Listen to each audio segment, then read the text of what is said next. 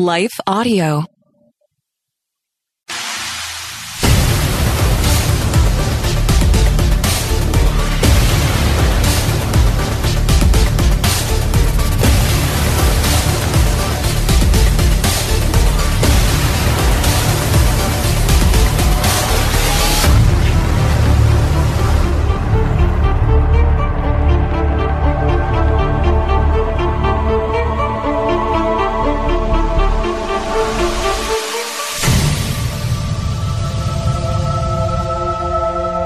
I want to begin today's show with a very simple question. Maybe you've thought of this and maybe you haven't. Here's the question.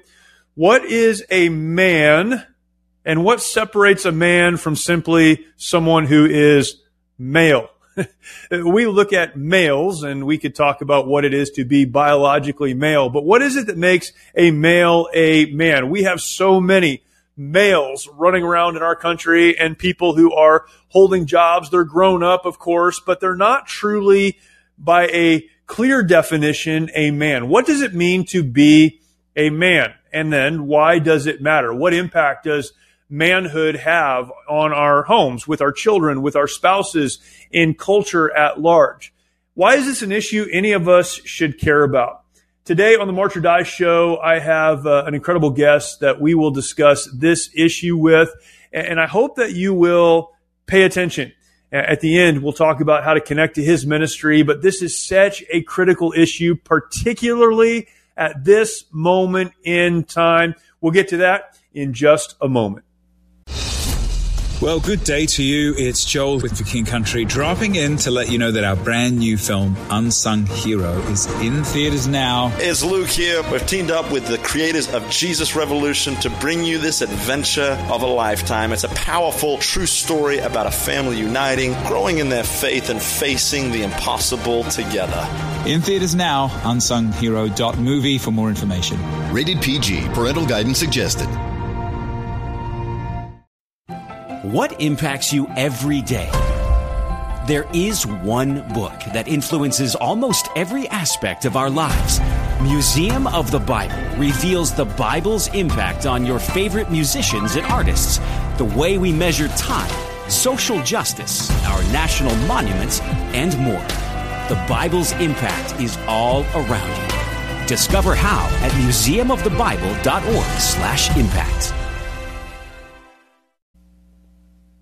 Hello and welcome to the March or Die show today. Very glad to have you joining me and excited about the interview you are about to hear. Before we jump into that, though, I will remind you, if you're not yet subscribed to the podcast, please do subscribe. Very important that you subscribe right now. Don't wait. There are a lot of people who say, I will subscribe, and then don't.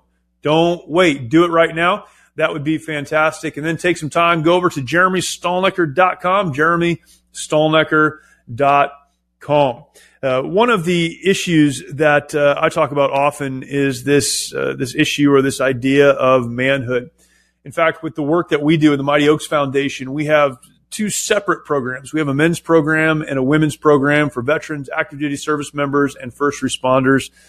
And I get asked the question all of the time, why do you separate those out? There are a lot of reasons, logistics reasons, there are practical reasons.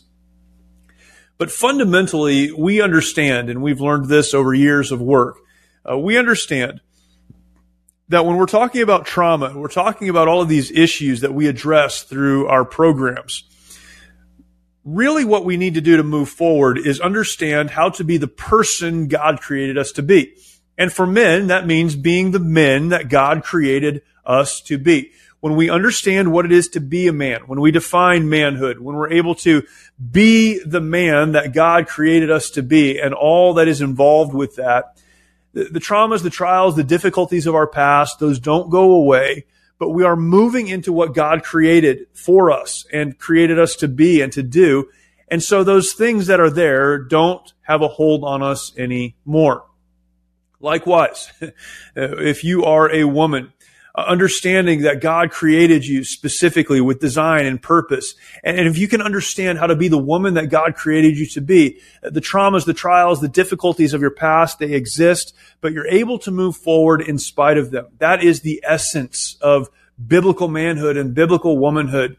And yet, particularly as it relates to men in our society, in our culture, there is so much misunderstanding. And that's why I'm grateful to have on today as my guest, Jim Ramos. If you're not familiar with Jim, he is the founder and CEO of Men in the Arena, best-selling author, speaker, runs a nonprofit Christian ministry focused on equipping men to honor God in the leadership of their family, church, and community, hosts a podcast, has a huge digital presence or online presence, and speaks so clearly on this issue. I was grateful to be able to have him. We scheduled this some time ago, and finally are able to share this conversation with you. I know this is one that you're going to appreciate. It will be, I believe, helpful. Share this content out with others and go back and review it, and then check out Jim's content for Men in the Arena. Without further ado, my interview with my guest today, Jim Ramos. Jim, thanks for joining me, man. I really appreciate it. Been looking forward to this for a long time. Man, I'm excited to be on your show. I'm really connected with what you guys do and love the things I've read so far. The work that you are involved in really is it's right in line with what we do. We talk often about, what do you guys do with veterans and active duty service members and all of that. And you boil what we do down, it really is a men's ministry on our men's side. We have a men's program. I was just asked about this the other day. What do you do with women, right? And I had to go through this explanation of, we talk about trauma, we talk about all of these issues, but really what we talk about in our men's program is how to be the man God created you to be. And on the women's side, we talk about how to be the woman God created you to be, because if you're that, then the traumas, the trials, all the stuff in your background, it no longer has a hold on you. And so really that is the essence of what we do. So, man, super stoked to be able to spend a few minutes talking through this. For those that don't know you, let's just start with you, who you are, your background, and kind of the catalyst for starting Men in the Arena. And for those that don't know, huge platform, huge ministry to men. What got you here, and what was the catalyst for starting that? Yeah, it's interesting. So I came to Christ through a football injury. I think the helmet right there, played at Santa Clara University. Ended up coming to Christ through a series of injuries, and got called into, had a miraculous event where I was overdosed by the anesthesiologist, and I was went code blue. I was blind for 3 days in the hospital. I'd never heard of God or never heard him speak to me, but as a 19-year-old, God called me into what ended up being youth ministry. Wow. So I did about 25 years of youth ministry. And after that time, I thought I was kind of a lifer, but I started getting unsettled. I started feeling like my impact for life was not being met, and I was not living out my life verse of John 10:10. I've come that you may have life and have it to the fullest. And so after a reflection and prayer, I was in a coffee shop in Sisters, Oregon, and God used a quote on a coffee cup to change my life by a guy named Saint Irenaeus in about 85 or 185 AD. He said, "The glory of God is man fully alive." That led me into a series of questions that led me to realize God changed my calling to men. And so after doing some research and getting key advisors into my life and starting a probe type of ministry, we launched this ministry with 15 guys in a coffee shop.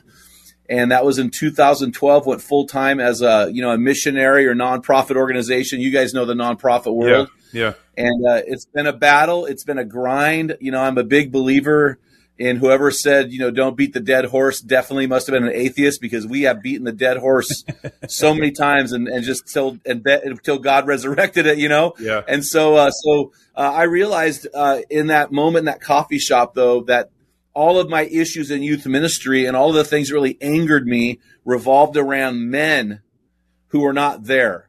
And I don't call them men. That would be an insult to men. I'm saying males. Males who are unavailable and who are ruining those around them because of their inavailability. And I thought we need to come alongside and help men to grow in manhood, and to help males realize that they need to transition into a man. And so we've just given our life to men. And I'm a big fan of our military guys and our first responders. And actually, I don't know if you know this, Jeremy, but I don't know how we're trying to partner with as many groups as we can. We've got an official partnership with Christian Peace Officers Association. We give our resources, digital resources, free to active military, LEOs, first responders. I mean, we don't give the paperback, but we give the digital copy free. So our guys can anybody who's involved there can come on in, and we just love my last book right here, Strong Men, Dangerous Times. We literally mailed those out for free in blocks of 10. We just love our military guys. And so because a lot of those guys, as you know, come back and they've experienced trauma, a traumatic life event, real trauma, not my mom and dad stopped paying for my cell phone when I was 25, but real trauma. Right. And so they need help, right? And I want to help those guys. And so, so that's where we're at. We have about 255,000 different people in our weekly tribe. Last year, we reached over 21,500,000 with our messages. Incredible. And so, but we're just really committed to helping men to become the guys that God has called them to be. That's incredible. Man, what an amazing story and amazing journey. Man, that long in youth ministry had to have done something to you. So I've done just about everything in ministry. I haven't served in children's ministry. And for 1 year, I worked with youth in a church. And that was the most I could do. My wife loved those kids, and I loved them. I just had a hard time being around them. I couldn't do it. That's a special ministry as well. Talk to me real quick, if you can, about, you said you're working with youth, and you realized that most of the things that you were upset about, most of the the issues you were looking at were really related to men or absent men, or however you said that. Can you kind of drill down on that a little bit? What was it specifically that caused you to go, these issues are men's issues? Yeah, I mean, you had several different types of fatherlessness. One of those types is the dad who is in the home. He is involved in a nuclear family situation. It's the parents have been married the entire time, so a son or daughter grows up with a nuclear family with dad. But because dad is a workaholic, or because dad has experienced something in his life, it could be a traumatic life event. It has removed dad from the emotional and spiritual equation, and dad has become a figurehead that sits on the couch drinking beer all night. Yeah. And so that dad being physically present but absent in any other way has almost the same effect negatively as the dad who's not there at all. And so, 40% of kids in America right now are born out of wedlock. So instantly we've got 40% of our children in America don't have a father in the home. Then you couple that with 50% of people are getting divorced, and you figure, and then another statistic says that half of couples that get divorced, that father won't see his kid for an entire year. Wow. This fragmentation of the American family model has really just decimated children. And so we have to come back to our men and say, listen, even if there's a divorce, you're still the father.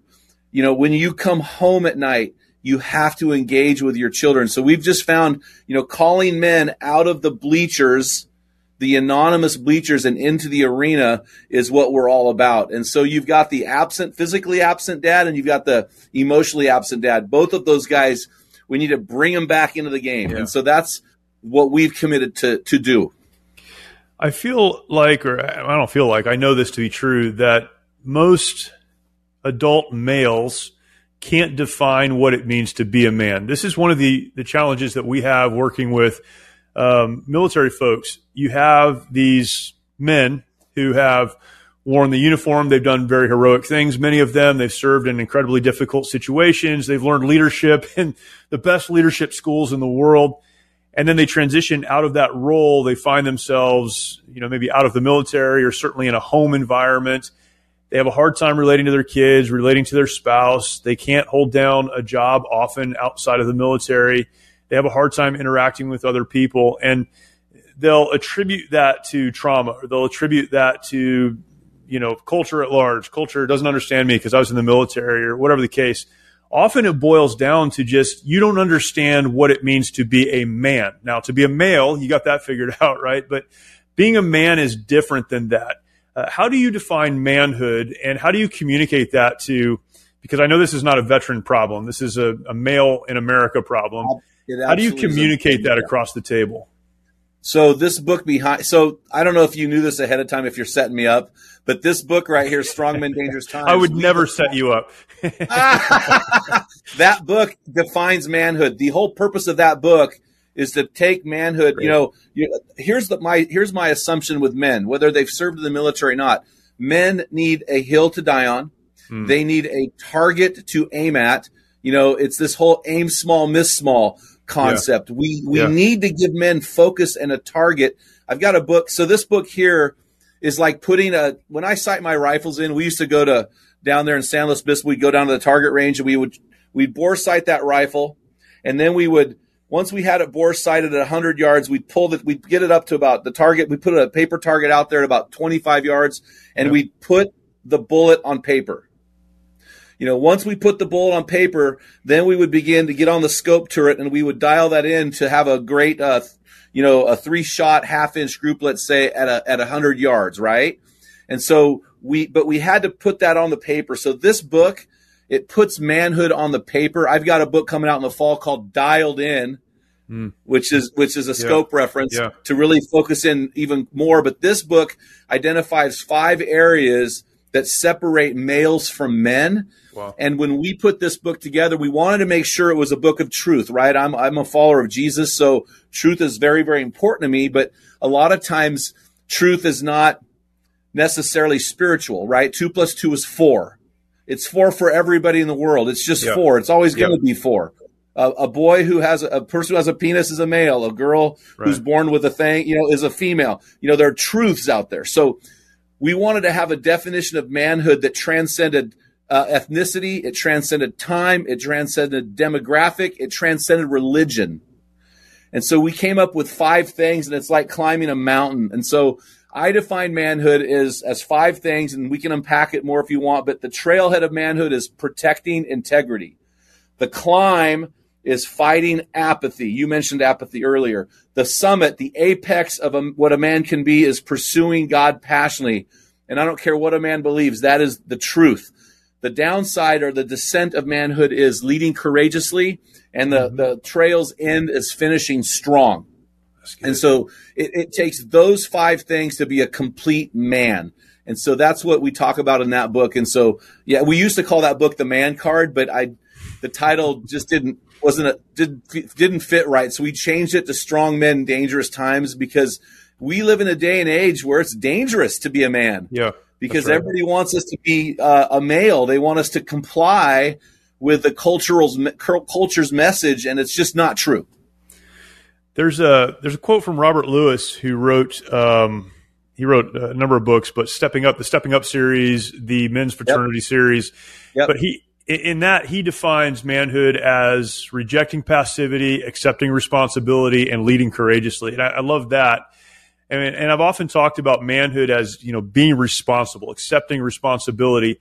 And you break that into 5 things, but really that's what it is. It's accepting responsibility. And kind of the enemy to all of that, again, you just mentioned this, is apathy. So a man can know what those 5 things are and understand what's needed to climb that hill, but we are so apathetic as men in the United States. What's the reason for that? And why is that so hard to push back on? You have men who would say something like this to their family, I would die for you. But I'm not going to go to my kids' games. I'm not going to, work hard to make sure they're doing the right thing. I'm not going to do this other stuff. It's just this malaise, this apathy, this unwillingness to be responsible. Blame your wife for what's happening in the family. Blame your kids for their bad behavior. Blame your boss at work. Why is that such an issue that men have to address? Well, in 2007, I read Robert Lewis's book, Raising a Modern Day Knight. Yeah, great book. It was the first time I'd ever seen a guy define manhood, and he defined it as rejecting passivity, accepting responsibility, leading courageously, and expecting a greater reward. That's right. And so we actually built our model off of that, because I thought that passivity was not an end in itself. I thought the real problem was apathy. Yeah. And so we changed ours. How do you define the difference there? Or what's the difference between the two? Yeah. So rejecting passivity is situational. I'm going to look at a situation and I'm going to choose to respond to it instead of ignore it. Apathy, is if I took my knife out and cut a callus away. Apathy is the inability to feel for something that a man should deeply care about. So the man, it's not about rejecting passivity. It's about feeling. Like if I see a little kid getting, violated by an adult, right? To reject passivity would be to run at that and try to help that little child. But what before that ever happens is this thing that I have to feel something for that situation, right? So I have to cut away a callus because I can't tell you. I was at the airport picking up my wife, and there was a woman who had passed out. I don't know if she was on drugs or not. She had collapsed in her car. She's laying next to her Land Rover, passed out. She's got a huge knot on her head. She landed on the cement, hit the curb. And I was parked in a spot where there are 20 other cars with our lights shining right on her. Yeah. And as soon as I pulled up, I went and helped her because I want to be a man who feels deeply when people are hurting. But the 20 cars with me completely ignored this woman. Yeah. And see, to me, that is the difference, right? Apathy is going back. When you fight apathy, you're going one step further, and you're saying that it's a heart issue. Where rejecting passivity is more of a situational issue. Right. For me personally, that's personally. Now, to go back to your question, honestly, I tell guys PMS is the biggest problem we have in our society. What impacts you every day? There is one book that influences almost every aspect of our lives. Museum of the Bible reveals the Bible's impact on your favorite musicians and artists, the way we measure time, social justice, our national monuments, and more. The Bible's impact is all around you. Discover how at museumofthebible.org/impact. Hi, I'm Rebecca Scott. As a servant of God, wife, and mother of 4, I understand the juggle of multiple roles and stages. That's why I created the Encourager podcast to help guide us through the messy middle stage of life. Join me on the Encourager as we challenge the chaos and embrace harmony. Together, we'll create practical systems to balance your roles and fulfill priorities. And we will do it while having joy and energy for both home and work life. Tune in for inspiring stories and interviews, actionable tips, and methods to do both home and work life. Because here, we believe you can do all things, just not all at once. PMS has ruined more marriages. PMS is the problem with all the things that we're talking about today. PMS is passive male syndrome. The guys go, "Oh, you had me, Ramos." And it goes all the way back to the garden, man. I mean, when Adam went flat in the garden and allowed Eve to eat the fruit, the curse entered our world, and men will be fighting passivity. They will be fighting apathy all of our lives. It's something that we will always battle because this sin that has entered the world has created a default setting for men, but that's not a kingdom concept. The kingdom concept that God had before the fall was to protect Eve and to guard the garden. When God made Adam, he made him outside in the wilderness and he put him in the garden. And when he made Eve, he made her in the garden. So the women are used to that security, and we're wild men that God has put us in this situation. He said, "Hey, I want you to be wild." Yeah. And so we've lost that in the fall, but it's not God's intention. Yeah.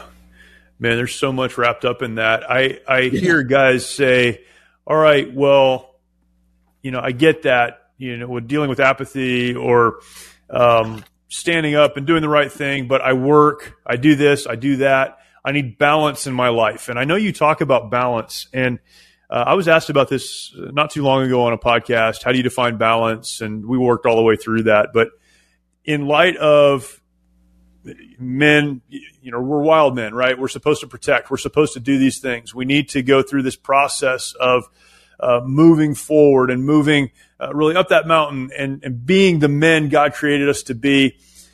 How do you deal with this idea? It's kind of a cultural idea of balance in our lives. And I think a lot of men would say, well, I need my time. I need my thing. I've got to be balanced in my life. How do you address that? It's really interesting. There's two arguments to that question. In Luke 2:52, the Bible says that Jesus grew in wisdom and stature and favor with God and man. So he grew spiritually, physically, mentally, and socially, right? So there is a balance. But, here's the deal. Jesus was never married, never had a family. Yeah. So when we look at a man we target men in the stress bubble, right? You target active military personnel. So let's say I come back from a deployment and now I'm dealing with a traumatic life event, and I'm now raising a family with my wife, and I've got children in the home. I've got a mortgage. I've got 2.5 dogs or whatever. And so they're in this stress bubble, right? Yeah. And so life in the stress bubble is really not balanced. It is completely out of balance. I mean, when I raised my kids in the stress bubble, it was a completely out of balance situation. So I had to default back to, who am I as a follower of Jesus, and what does the Bible say? Who am I as a man, and what are my values? And so for me, one of my main values right behind my relationship with God is my wife. She is a priority. Biblically speaking, she takes priority over my children, and she always has. And men need to realize that. If you want to live biblically, whether it's your first, second, or third marriage, your wife is number one and your kids are number two. If you're going to take a bullet, you take it for the wife before the kids. And so guys have to address that issue. And then the next thing is, man, at my funeral, the people who will be weeping at my funeral will either be weeping with regret or weeping because they will miss me. And they will not be my coworkers. They will be my children and my wife and my grandchildren. And so I think a lot of times we as guys are so conquer focused. We're so, so driven in our careers. We forget that the people who will weep over us will not be our coworkers. We think that if we'll be remembered for what we did from 9 to 5. And the truth is, we'll really be remembered from what we did between 5 and 9 at night. That's good. I struggle with how to communicate this sometimes to people outside of the church. I have no idea how men who don't believe in that absolute truth of the Bible can establish priorities like that. This is a conversation I know you have. We have it often, is until you first accept that there is truth, that God gave that to us, that He is our priority, the rest of it won't fall into line. You have to start there in order for any of this to make sense. That is so good, man. So I have I have what I call my man theology. Yeah. And it really started off in a conversation I had with a relative who's not a Christian. And, here's my man theology. So most guys who we talk to, most people in humanity will agree that there is some kind of higher power out there. Sure. There's some creator, something happened. Even people that believe in evolution aren't stupid enough to believe that it wasn't guided at least by some higher power. Yeah. So if there really is some creator out there, which I say this to guys all the time, do you believe in God? And they say yes. My next question is, well, God, any creator who creates something creates it to have some kind of purpose for that thing, right? Right. So do you believe that God has made you with a purpose? Well, yeah, that makes sense to me. Well, if there is a God and God made you for a purpose, it makes sense that if He created you and made you for a purpose, that He has some kind of love towards you, because who creates something and doesn't feel something towards that? Do you believe that? Yes. Well, then the next thing is, if God made you, if God loves you, if God has a purpose for you, how will you, and he wants to have some kind of interaction or relationship with you, how will you ever become the version that you've been created to be without radical devotion to that God that made you? And they scratch their heads because logically nothing lines up. Once you realize that nothing lines up logically, the only logical solution is you have to give your life to this creator in order to be the fully alive, fully engaged, fully potentialed out man. And once they see that, they go, wow, I never looked at it that way. And so if we don't do that, then our values are all over the table, right? We have no priority structure. We have no value system. We have no moral absolutes, and it gets crazy, and our world has gotten a little crazy because we've allowed some of these insane ideals to creep in. In Oregon, state law in Oregon now requires tampons to be in the guys' bathrooms. What is sure this? It does. Sure it's it does. insanity. Yeah. Well, and that's, when I think about this, I look at people who are not people of faith, who don't, ascribe to what I believe about the Bible and God. And I can't fault them for doing what they do, for working a job to make as much money as possible, for going home and, drinking beer and playing video games and, watching porn and doing the things that they do that I would criticize and say are unhealthy and take you to an end that you will someday regret. You're leaving no kind of a legacy. But without the absolute truth of Scripture, what else are they going to do? There is nothing else. And you have to frame it within the context of what God, your Creator, has designed you to do. And that's where the power, I think, in what you do and in what we do, that's where it comes from. It's not a new idea. It's just understanding God has a real plan for you, and we need to get a hold of that. And that changes everything. It changes everything. Well, it's funny, man. I just go back to my 23-year-old self, because at 23, I was not living for the Lord. Yeah. And I remember I played football, and I had 5 roommates, and we would literally like 5 nights a week, we would watch porn, drink beer, masturbate, bring girls in, parade them around, do whatever we could. We would do whatever they would let us do to them, and we celebrated that stuff. I mean, we high-fived, we celebrated it. But when I became a follower of Jesus and realized that stuff was damaging not only to my life, but my future family and my bride, I repented of those things, right? Yeah. I waited 3 years. Yeah. I met my wife. I didn't touch a woman for 3 years. My wife and I never had sex until our wedding night. I mean, I went all in on this thing because I realized the things I once celebrated, because I had no rules. It was kind of do whatever you want, were the things I now was ashamed of and fought to have victory over, right? So you're right. I mean, if I don't believe in Jesus, hey, buddy, it's a free for all, and I'm going to send pictures of it all, baby, because it's eat, drink, and be merry, right? Yeah, but that's a dead end road. And so kind of the last of your 5 points, that finishing strong. You don't finish strong without Jesus, and yet there are so many people that finishing strong means having the most stuff and the most influence and the most whatever, and it is a dead end. How do you talk about finishing strong? I'll say this first. Probably the most influential book in my life when I was in my late 20s was a book called Finishing Strong by Steve Farrar. I've got it.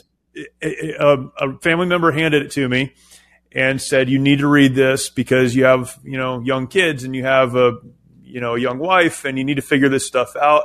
And it didn't have the same impact on me when I read it the first time as it did 10 years later and then being involved in ministry. But man, again, how you define that is so important. How do you talk about finishing strong? What does that look like? Well, it's really funny because I'm passionate about that because when I was 13 years old, my mother and I went in and bought my stepdad a Remington Model 700, 270 for his Christmas present. And he was a stepdad of mine for 33 years. He was a great stepdad. I really liked him a lot. And then in December of 2012, he took that same gun, put it under his chin, and blew his head off. And I know that you guys deal with a lot of that in the military with 22 of our heroes, daily taking their lives.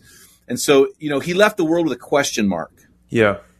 And so when we go out and we don't finish our life strong, we leave a lot of questions behind. I'm going to lunch right after this with a young man, 21-year-old man, just found his mother died of a drug overdose, and he's really struggling with a lot of questions. And so what happens when we don't finish strong, we leave a lot of questions. But, in John 19:30, I've got a couple pet peeves spiritually. I'm sure you do too. One of mine is, man, if there is not an exclamation mark on John 19:30, I write it in myself or I don't read that Bible. And it's Jesus on the cross screaming in a war cry that would have made William Wallace pee his pants, it is finished. And to me, that's how Jesus went out. It doesn't change theologically how he went out with a war cry or a whimper, but to me, and I can prove it scripturally, I can prove that he went out with a war cry.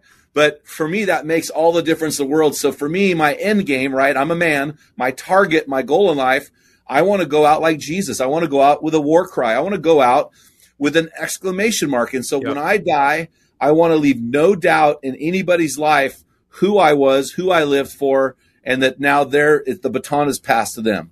So that being said, so good. That being said, I thought, okay, how do I do that? It's really fine to have an end game, but life is hard. Life is about suffering. It's about embracing the suck of life that we live in, right? And so for me, I realized, okay, it's not how I start the day that matters. There's a lot of podcasts. Everybody wants to talk about how you start your day. What are the first 5 things you do? And I have my first 5 things I do, but really that's not we miss the boat on that. What really matters for a man in the bubble, in the arena, is how do you end your day? Like, what are the first 3 things you do at the end of your day? And so what I tell guys is whatever you put to the grindstone will be remembered at your tombstone. So when you get home from work, it is time for you to become the family man and the father you've been called to be.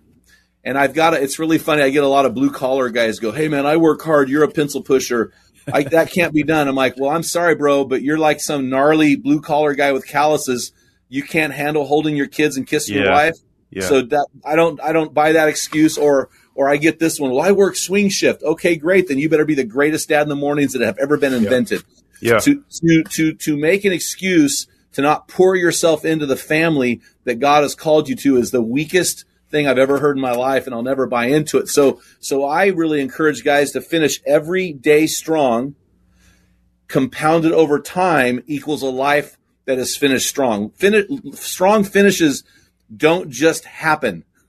They happen because they're compounded over time, right? This whole, in the military, SOPs. What are SOPs for? SOPs are so that when you get into the battle, you have memory and you're going through it because it's already been ingrained in you. And so that's why these habits are so important for men, that they will, I tell men, you need to show up until it's boring. Tell your kids you love them till it's boring. I mean, just show up so often that they're bored of seeing you. You're just always the guy there. Yeah. Once you get to that point, you have a compounding effect. That's awesome. Man, that's so good. I just finished a challenge. So around Veterans Day, we always do something for our organization. And it's kind of a long story, but this year I decided to do a marathon a day for 22 days, talking about veteran suicide and all of these issues. So, so October 21st, I did my first one, and I did a marathon a day until Veterans Day, November 11th, which, as we're recording, just passed. And so it was a crazy thing, and I could talk about that experience all day long. But that's awesome. I have a friend who texted me at like day 12 or something, right? And so I'm getting encouraging texts from people like, hey, good job, keep going, this is motivating, whatever. He texted me, and he goes, hey, man, love you. Just want to remind you, nobody cares how you start. You better finish, right? That's what people remember. And I'm in the middle of this, like, just overwhelming thing, right? And he's like, hey, just a reminder, you better finish this thing. And I kind of laughed when I got it, and it was motivating and it was helpful. But, man, that is absolutely the truth. There's so much fanfare when you start.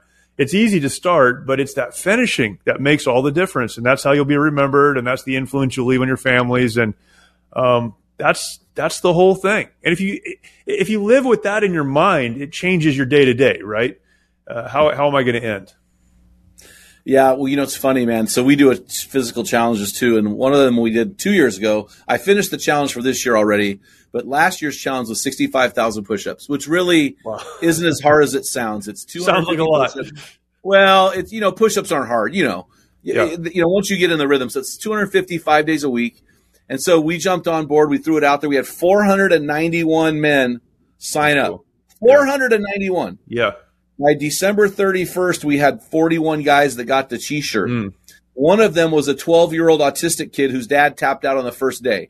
Another one was a paralyzed guy who got in an accident, was paralyzed from his waist down. Another guy got in a car wreck, and his doctor said he'd never do a push-up again because of his wrist. I had to get a shoulder injection, but what I realized in all of this was that strong finishes are not accomplished by the ones with the most skill. Right. That's right. Accomplished with the ones with the most grit.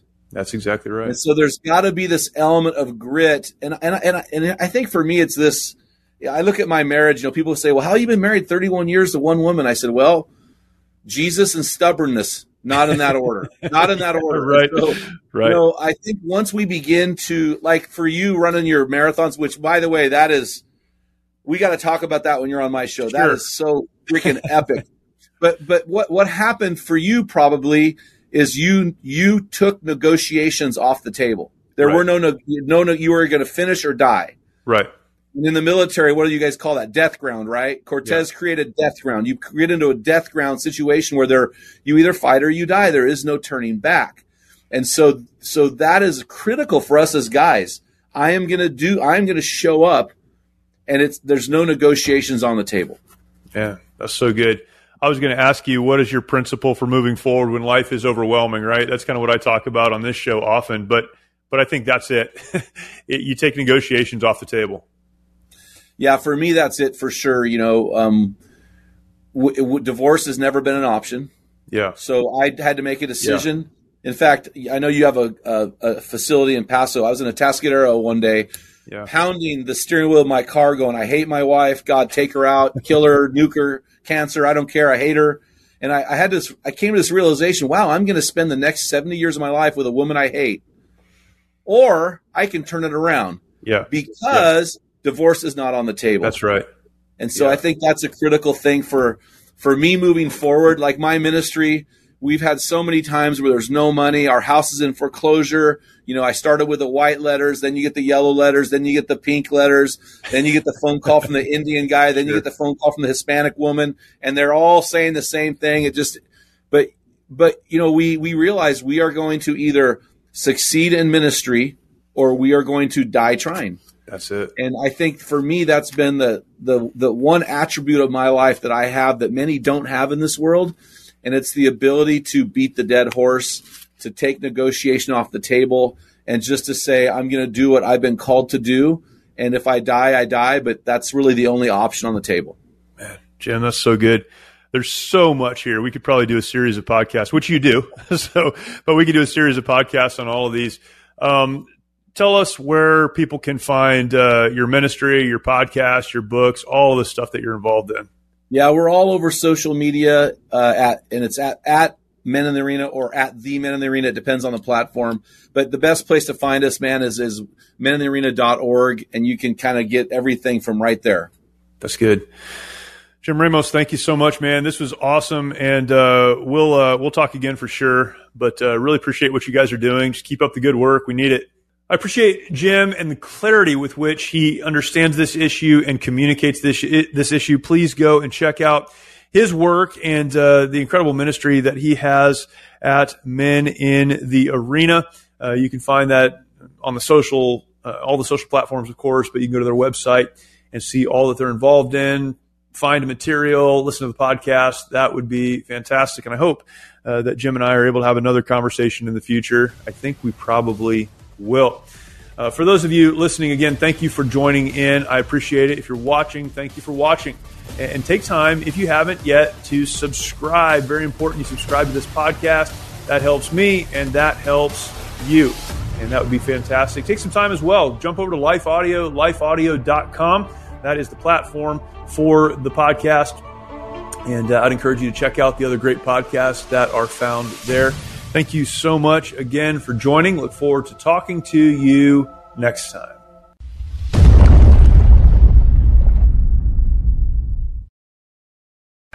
Many of our veterans feel they need to fight their battles alone. This self-isolation has led to the staggering statistic of more than 20 veterans taking their lives every day. The mission of Mighty Oaks is to eradicate the veteran suicide epidemic and help our warriors change their legacies. We've been able to help over 4,000 veterans and first responders by equipping them with the tools they need to live the lives they were created to live. Our faith-based, peer-to-peer approach has one of the highest success rates of any program available today, offering hope and understanding to those who need it most. By aligning their lives to biblical principles, these men and women are able to lead their families, their communities, and our nation. It's your generosity that can make a difference in the lives of the men and women who have fought for our country and our freedoms. Now that they're home, don't let them fight alone. Learn more at mightyoaksprograms.org. Feeling stressed? Let's take better care of you. I'm Bonnie Gray, the host of Breathe, the Stress Less podcast. Subscribe at lifeaudio.com.